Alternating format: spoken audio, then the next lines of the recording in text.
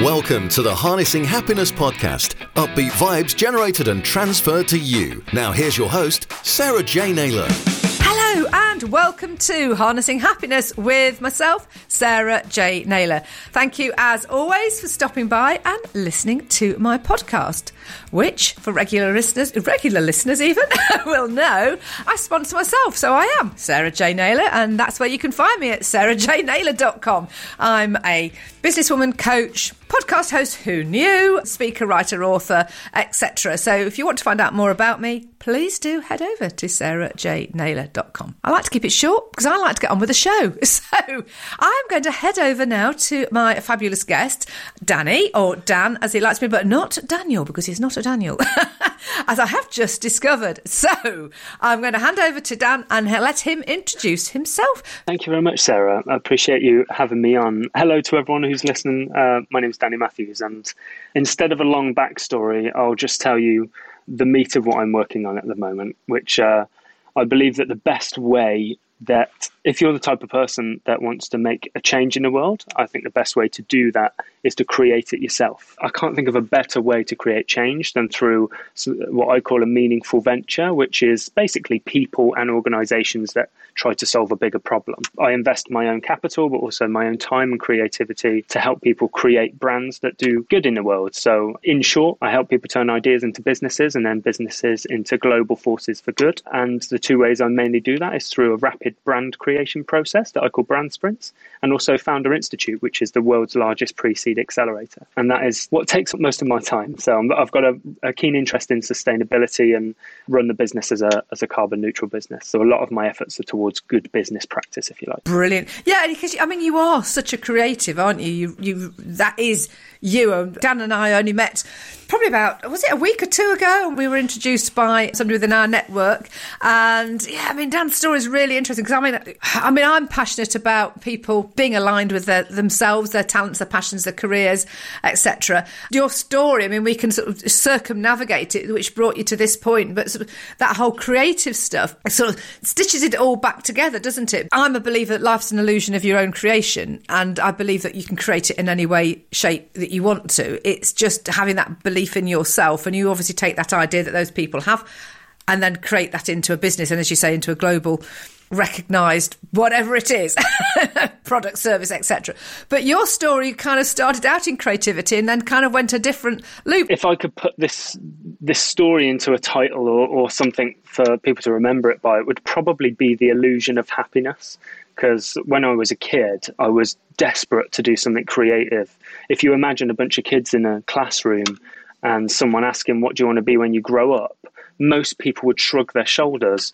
And I was the kid at the back that kind of, hands shut up, and I knew exactly what I wanted to do. And I wanted to create things. I wanted to draw and design. And a lot of classes were about building make-believe shop fronts for food outlets or shops or whatever it was. And I loved all that. But the school I went to was an all-boys school in a town called Coventry, or a city called Coventry. In the dark ages, they used to send people there to hang. Gives you an idea why I left.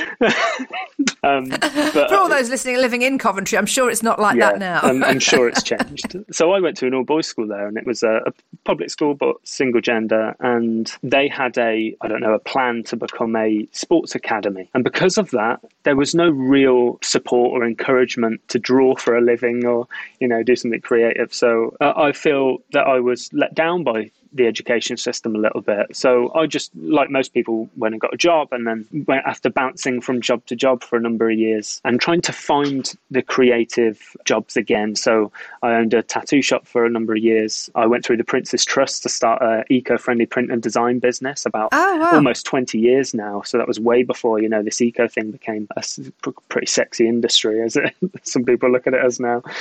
And that was really interesting, but that never went anywhere in the end. And so over the years, I ended up in just a job like everyone else, and I was a account manager for a medical insurance broker. Real sexy. Not very creative by all accounts. Very creative.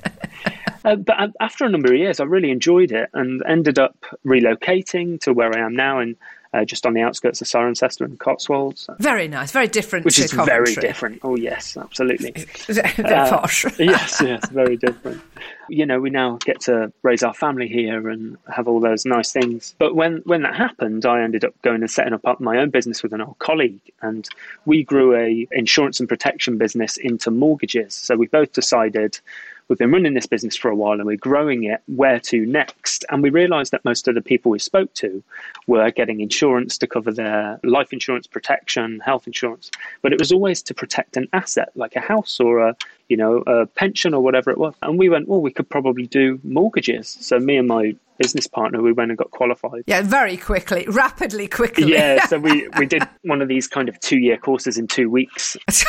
That's really just goes to show what you can do when you set your mind to it, though, doesn't it? Oh God, yeah. It was brutal. In all honesty, it was let's let the business die for a few weeks, and every hour of every day was spent studying. I reckon we studied 17, 18 hours a day for 2 weeks, 7 days or 14 days in total. But we had the exam already booked, so we had to. So we just booked it right from the beginning, and we had to pass it. So we just, we did what we needed to do. Launch yourself into something and then sort of work out how to achieve it afterwards. Yes. I think one of my mottos of life is the answer's yes, what's the question, is usually how my life goes. Because we get presented with opportunities and we just kind of have to take them, and whether it's the right time or not. Yeah, that's how I ended up writing a book, because I'd booked myself onto my first ever sort of talk at the Best U Expo in 2016. I had to defer it to 2017, I think it was. No, it was 2017. I had to defer it to 2018, something like that. I can't remember, because I suddenly thought, oh yes, maybe I need something to promote. I'll write a book, as you do.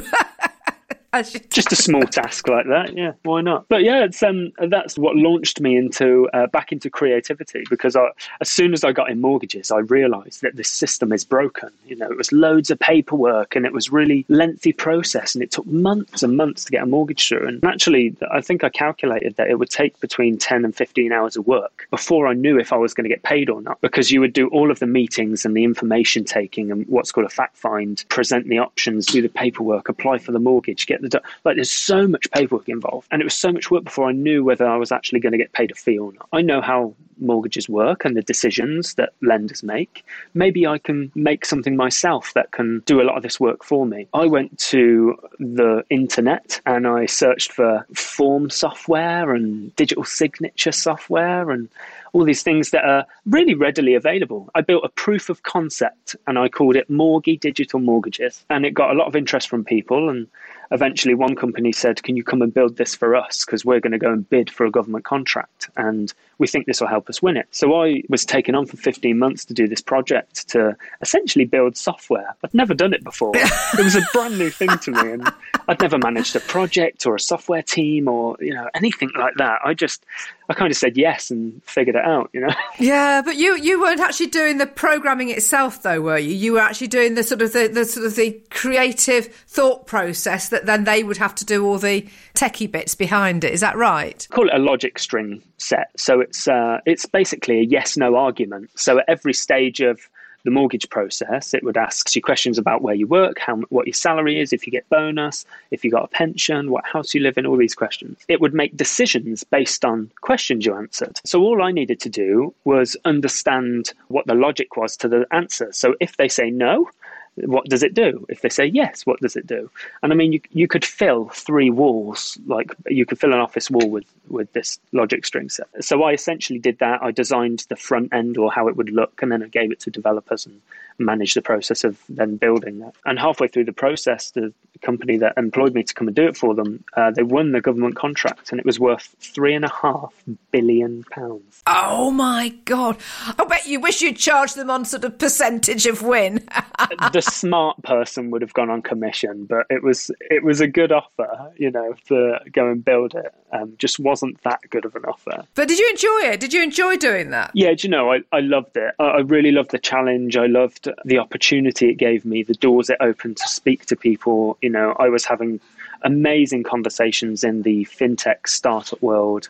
I was meeting people like the founders of banks and chief executives of banks. I mean, there was one stage where I was sitting in a boardroom with, I think 8 banks, the chief executives, including the Financial Conduct Authority and the Competition and Markets Authority, and a few others, basically discussing why I could take a pen and forge anyone's signature on a piece of paper, and yet 90% of the banks in the room wouldn't accept a digital signature that was basically time, date, location stamped and verified with the Passport Office or DVLA. Couldn't understand why they were asking me to get clients to sign a piece of paper and put it in the post when it could be done instantly online. It was a real bizarre time but a really interesting and really good time for opportunity for fintech startups and things. So that's completely changed now, and I think it is still the only broker-focused digital mortgage application on the market. So is it still being used? Did you do anything? Yeah. Wow. It was a big. The £3.5 billion contract was over, I think, 6 years. It's still running, I think. So you enjoyed doing it, but it had its downside, of course. Just a bit.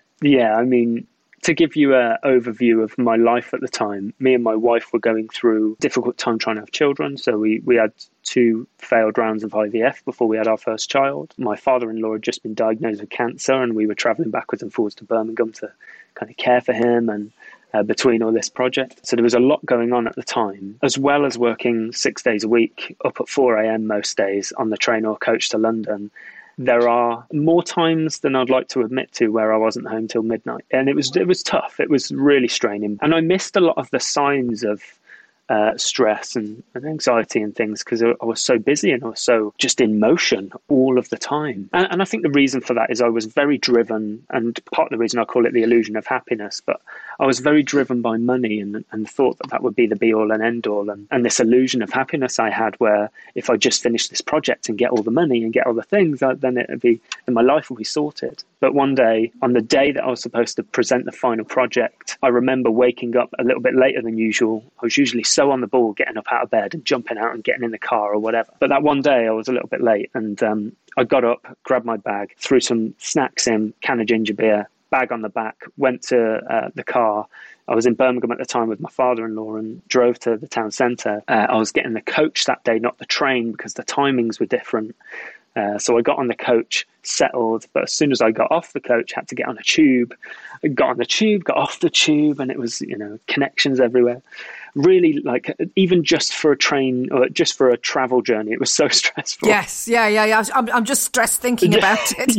Yeah. God. Even the pace that I'm telling you is stressful. No, I know. I feel it. I sense it. Yeah. And so I got off at Lime Street where the client was not far from there. And it was the first time I really stopped. And as I stopped, I had to stretch. And I remember stretching my arms out and kind of touching the bottom of my back, and instantly went, why is my shirt wet? And something in my brain triggered. And I realised that the can of ginger beer, as I was running for the coach, had exploded all over my laptop. And I wasn't going to be able to present this project today. My nervous system reacted to that, and I fell to the ground in the middle of central London, lost all of the feeling in my legs from the waist down, could hardly speak. I lost speech for a while and didn't know what to do. When I finally pulled myself together and strangers were dragging me off the floor, I decided to call the first person I thought of, which was my wife. And the second she picked up the phone, it happened again, and couldn't really communicate, and decided in that moment that was enough. That was my body. I didn't know at the time, but since speaking to people in the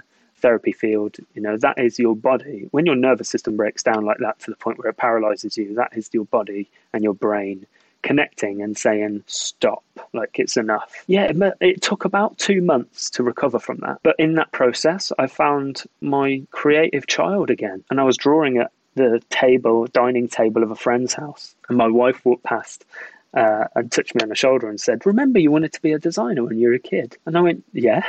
And she said, why don't you do that? And I think it was the first time since I was about 15 that anyone had ever shown any encouragement or support to do something like that as a career. And as simplistic as it sounds, that's what I did. And the immediate relief of knowing that actually maybe the thing that I was happy doing in that moment could be a career for me was almost true in my mind. And that was enough to get me started. Yeah, I guess I realised that the happiness I was chasing all along wasn't worth the money. We need money, don't we? Because we need it to sort of exchange it for services and products and things like that. But it's not about chasing the money for the money's sake. It's valuing yourself and your services for what you provide, but actually it's doing what you do because you're passionate about it and what you love about it. But it's also being mindful even when you are doing something that you love doing, because obviously you got really, I mean, the whole story about getting involved and creating and delivering, you can get caught up into that sort of that passion, and it becomes an overdone strength because you're kind of like, oh yeah, it's great, I'm loving it, it's happening, I'm doing this, and then suddenly it's like your body goes, no, I think you need to stop. And you are going to stop, but you know, it's learning your lesson and not to get caught back up in that again. But yeah, absolutely, it's so important to follow what you're happy about doing, and actually, you know, your wife's support in that respect, that's so empowering. It's so powerful, and it's so much what I wish for the world, really. And that's, you know, where the harnessing happiness kind of comes from, because it's about harnessing what makes you happy. It's about identifying what that is and exploring it and doing and reach and just making it happen, because life's also an illusion of your own creation. So it's what is it you do enjoy doing? How can you make it work? But having the support of somebody that believes in you and wants you to be able to achieve that. And that's where coaching comes in as well, because actually the best will in the world, family and friends might say to you, oh, why don't you do this? Why don't you do that? Or you oughtn't to do this, or pull you down, or whatever they might say to you. But it's about, you know, being with a supportive community, or say a coach that's going to help you work that through and make that actually happen. But that support is invaluable, isn't it? Yeah, and it only takes one person is, I think, a really good part of that story of mine. It really does just take one person. It doesn't have to be a loved one. It can be a coach, as you say. Or, I mean, the amount of coaches I've spoke to over the years is obscene, really, you know, through work, you know. And actually a lot of my very early design career, when I did switch, was working for coaches that had content and courses and programs and things. And, you know, a lot of the stuff that people would usually pay for their help, I was getting this like back office view of. I was seeing all of their content and all of the stuff they train, and I had exposure to the different methods and things like CBT and NLP, and can't remember what the tappy thing is, but EFT. That's it, yeah. Emotional freedom technique. Yeah. And so I had exposure to all of these things, and it was only a matter of time really before I decided to invest in that kind of thing. And, you know, over the years, just through probably tens of thousands, an incredible mindset coach, and then someone in business and someone for something else. And it's great to get the experience of so many different people in different specialist areas. That's had a lot of impact on how quickly I've managed to then drive my design business up, essentially trying to plug, I think, what I had as a 110 grand gap that I had to fulfill. So it wasn't easy, but it's just one person that is that trigger. But then it's all up to you. Then you've got to actually go for it. Yeah, but having somebody that believes in you and supports you in that way, and actually, like you've just said, you've invested in coaches, mentors, or what have you. And I've had this discussion quite a lot just recently with people. You know, you can talk to people and they go, oh, well, I don't need a coach. Well, I do need a coach, but I've got all these other things I need to sort out and problems. Well, that's what a coach will help you sort out. You need to coach them to understand that they need a coach. The value of actually working with somebody that can support you, like you've just said, that helps you speed up the whole process of all the things that you're doing, because it's getting somebody's specialism, their knowledge, their help, or just that support that gives you that platform where you're giving yourself that time, that hour, whatever it may be, to explore, to empty your head, because you're not then sort of looking at emails, answering phones, being in business meetings. You are just with that one person having a session to explore and have somebody's support and add encouragement, or give you, or ask questions that then facilitate other ideas, because you've got all the answers from within, but it's, yeah, when you're just sort of thinking it through in your head, or even if you're just writing it down, but it's when you verbalise, when you speak it out, that's when it starts to take shape. That's when the ideas come, because you're emptying it all out and it's all coming out. And it's like, oh yeah, oh I could do, oh yeah, and I know so-and-so, they could help me with this or that. It's fascinating when you watch people. I mean, I've got a coaching client that I've been working with, and she'll be asking me a question, and she'll go, yeah, but I know the answer to that. Of course, it's this, that, and the other. I know so-and-so, and I can do it. Yeah. funny. Because of the work I do in branding, it's quite funny. Essentially, my job is to draw out of the team or the leadership team or whoever it is in front of me in like the strategy workshop what they believe about the business and their culture and their values and things. And it's funny then when I design an identity or I show them the strategy document, I almost have to warn them, like, none of this is going to be new to you, by the way, because I took this information from you, you know, and it's but people don't quite understand. It's not like a conscious thing that we get. So it's quite funny when I read it back to them and they're nodding away. And sometimes I had one yesterday, a presentation, and they said, does anyone actually, you know, when you tell them this, does anyone just go, no, it doesn't feel right? And I said, well, no, there's no reason for them to, because all I've done is taken the information they gave me and presented it in a way that's easily consumed and easily communicated for other people. That's really what brand messaging is, or branding is. Well, yeah, I mean, if you were to present them with something completely different, I mean... Yeah, they'd be shocked. They'd be like, that's not us. Yeah, but... Yeah, I don't make things up. I draw it from you, you know. I have to ask you, talking about branding, it's just dropped into my head. I can't remember what they were, but they changed their name to ARBDRN, which is the financial services, ARBDRN. I mean, what was that about as branding? It was, I can't remember what it was, but I'm pretty sure it was an inside job. Weren't they Standard Life or something like that originally? I forget now, was it the Royal Bank? Was it the Royal Bank? I can't remember. It's one of the there are financial services and pensions business. I can't remember what they were. And then they rebranded to a ARBDRN. They acted on a trend, which was to remove vowels from the name to try and make it trendy, you know, financial services trendy. And visually, they did quite a good job, but the strategy around the naming, I don't get. Now, I do get, in the same industry, I do get the recent change for St James's Place Wealth Management, for example.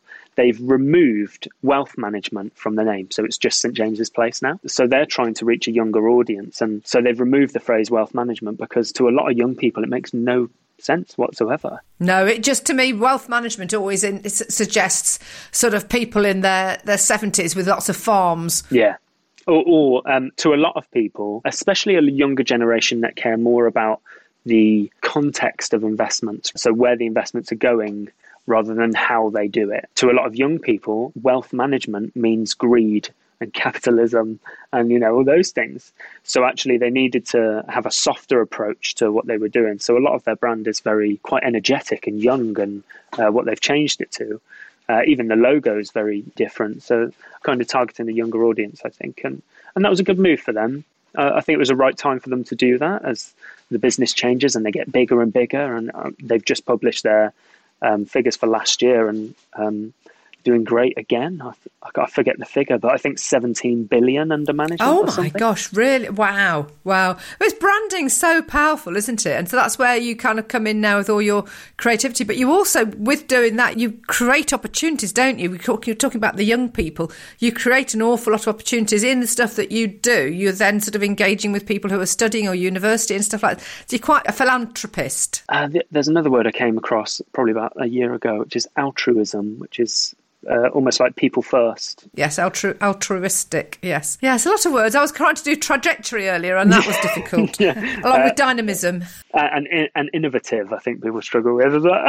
Another gin, please. Yes, yeah, exactly. But I do. I think it comes from my story, I guess, you know, of being a young person in an education system that doesn't value creative industries, where now, looking back on my career, I only see creative as the driver for change, really. If you think about every advert you see, or every print ad you see, or billboard you see, brochure, even down to just a sign on a shop or whatever it is, it has the power to change your mind about something. And I think that's where the power is in branding and advertising and doing it right, really. So I've become very interested in the psychology of certain things like colour, and something called semiotics, which is the science behind symbols. If you ask a certain demographic the question, what colour is an apple? A lot of people that are interested in therapies or technology or things that are fairly, say, modern in the grand scheme of things, will go green.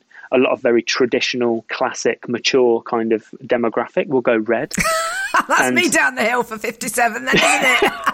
But the reason for that is because of the stories that were told as children about Adam and Eve and about Snow White and the apple's always red. The symbol of an apple has created an imprint in our mind and gives us a feeling. So if those particular people, and that's why knowing your audience is really important, if you want to connect with an audience that is quite mature and classic, you would use symbols like apples and the colour red because it connects with them emotionally. And they're all the underlying science behind branding.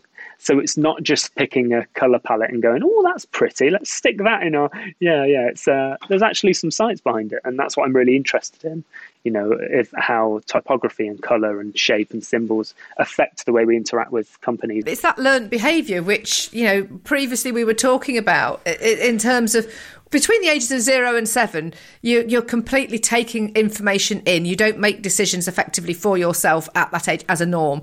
You are very absorbent, and what you see and what you absorb, it becomes imprinted and it forms your behaviour and responses. And that's what can trigger. And obviously, as we grow up and we have those decisions, we can change our behaviour, because we aren't our behaviour, but we have to learn to evolve to do things. And we invariably learn from those around us and what we see and what we visualise and what's going on. So it's powerful stuff, isn't it? So there's so much symbol. I mean, I like symbolism. I like all of that kind of thing. Historically, there's so much in symbol and so many symbols and so many things and so many stuff that have been used for the wrong reasons, and and then they become tainted, and there's just all sorts.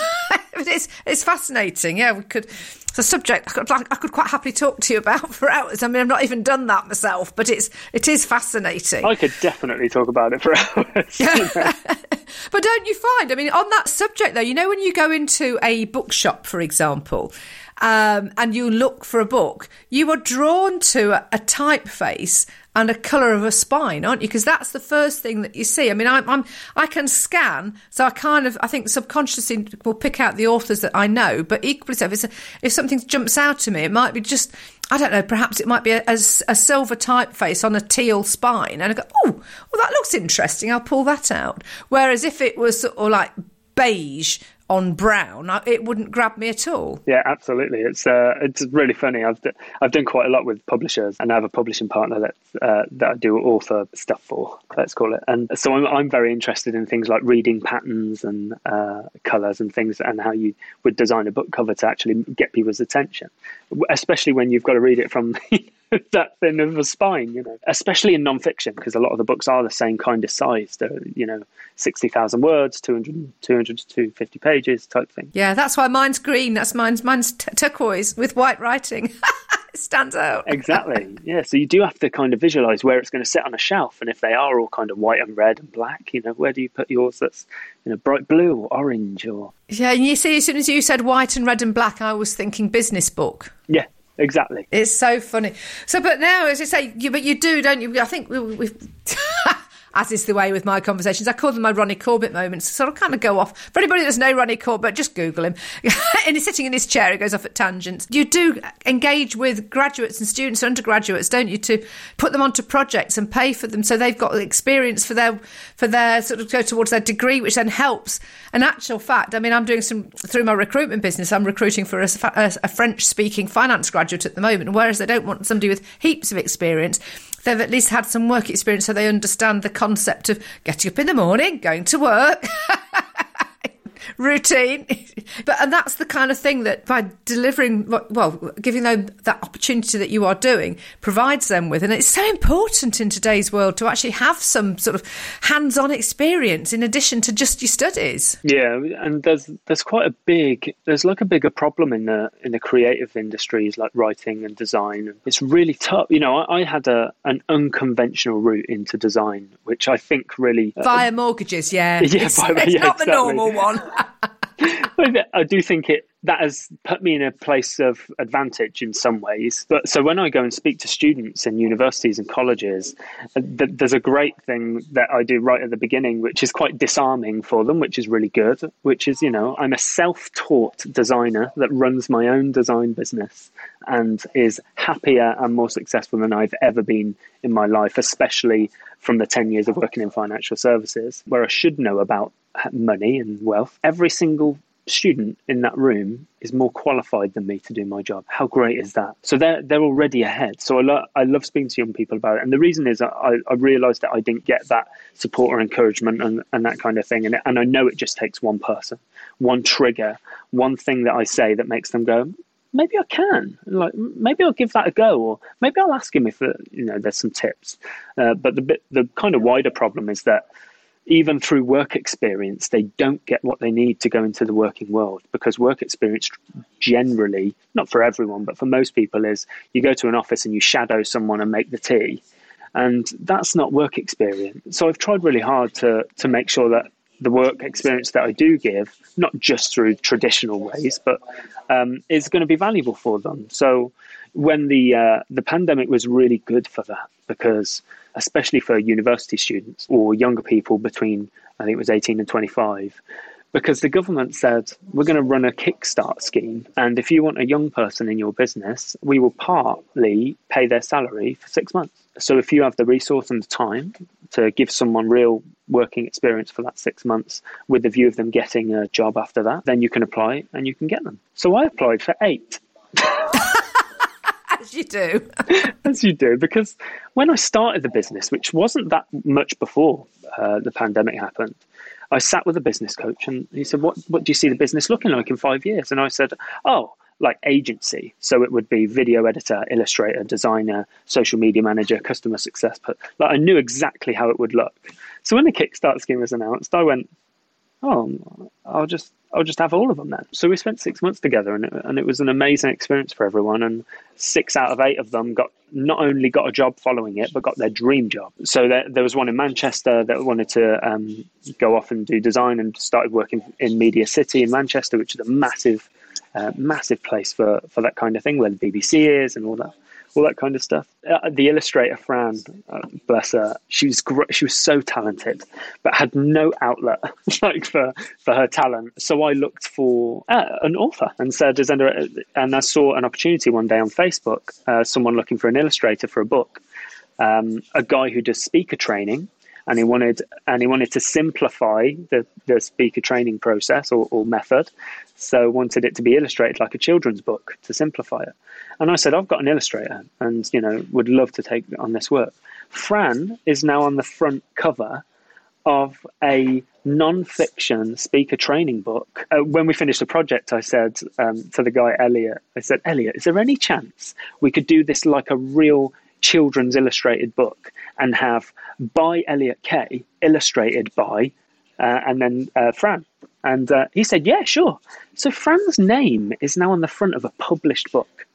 Wow. You can't get better than that for portfolio stuff. No, it's just magical. It's amazing what you've made happen. So I look forward to carrying on that kind of work. So the other 2 out of the 8 went freelancing because they saw what I was doing and said, I want to do this.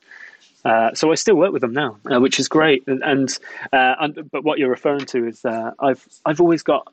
I love the branding business because we can make anything real really quickly, especially in design and things like that. So I've had ideas to bring out products for a while and haven't had the chance to do that. So I'll start to put student teams together and take them through the process of building a product and launching it and actually getting money for it. And that'll be real work experience. And I don't know why this isn't something that is accessible for everyone. Yeah, well, the thing is, it's your creative mind. It's your thinking outside of that box, and it's just and you're making it happen. Unfortunately, there's so many organisations, and believe me, in a 35-year career in recruitment, companies get sort of set into their ways, and it works like this, and they don't want to see change. Oh, we don't want change, do we, Deirdre? It's always, as an advert, it always sticks out in my mind.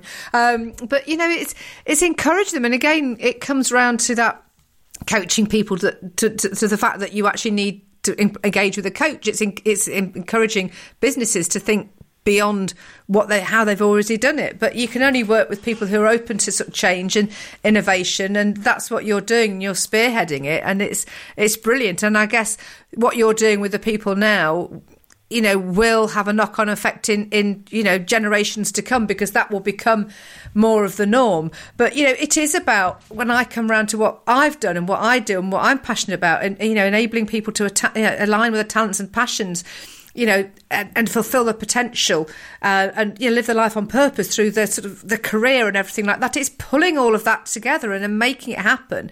And it's all possible, but you've got to have that one person that believes in you. But equally so, you've got to believe in it. You've got to be passionate about it yourself to keep on pushing through, because even though you enjoy doing it, it's not without its challenges, because there will always be stuff that comes up. But if you're doing something you're passionate about and you really enjoy doing, you keep on somehow or other looking outside and beyond to make it keep working, or you just keep adapting, anyway, do you know what? Life's a journey, and that's what it's about. It's not the destination, it's the journey along the way. It really is. Oprah Winfrey once said, the greatest discovery of all time is that a person can change his future by merely changing his attitude. And I thought that was amazing. And I'm only recalling it because I was saying it yesterday with a client. Yeah, but it's true. We're not our behaviour. We're not our behaviour. You can change it at any time. Yeah, it's going to take effort. You can't just go, I'm going to be a pilot tomorrow. You have to decide that's what you want to do. But you can make things happen. You can bring about changes if you choose to, and you can change your life completely. You have, from financial services back to the creativity that you've tapped back in. Anyway, I do really think we ought to end on opera, because we've been talking for ages and we could probably talk for the rest of the afternoon in all reality. So, Danny, thank you so much for your time. It's been an absolute pleasure again chatting to you and hearing all about what you're doing. And it's like, oh my God, it's just so exciting. And I get excited when I hear about people doing wonderful things. Thank you for sharing with my listeners. How do people get in touch with you who want to have a bit more Danny? The best place to go and see what I'm up to and what's happening is probably LinkedIn. Search for Danny Matthews, or The Actual Danny if you're using the URL. I'm pretty much The Actual Danny everywhere, actually. The real Danny Matthews. I'm the real Slim Shady. I'm the... Brilliant. Thank you so much, and thank you all for listening. I'm sure you thoroughly enjoyed this episode. And if you have, please do rate, review, follow, subscribe, download, do whatever it is you do from your normal channel. If you want to find out more about me, as I said at the beginning, it's sarahjnaylor.com, and please do get in touch with me. I'd love to hear from you. hello@sarahjnaylor.com. It's really easy. Anyway, until next time, thank you so much for listening, and lots of love from me. Take care. Goodbye. Thanks for listening to the Harnessing Happiness podcast with Sarah J. Naylor. If you took value from the content, please follow the show on your podcast app. And to find out more about Sarah's ape mindset, visit sarahjnaylor.com. That's sarahjnaylor.com.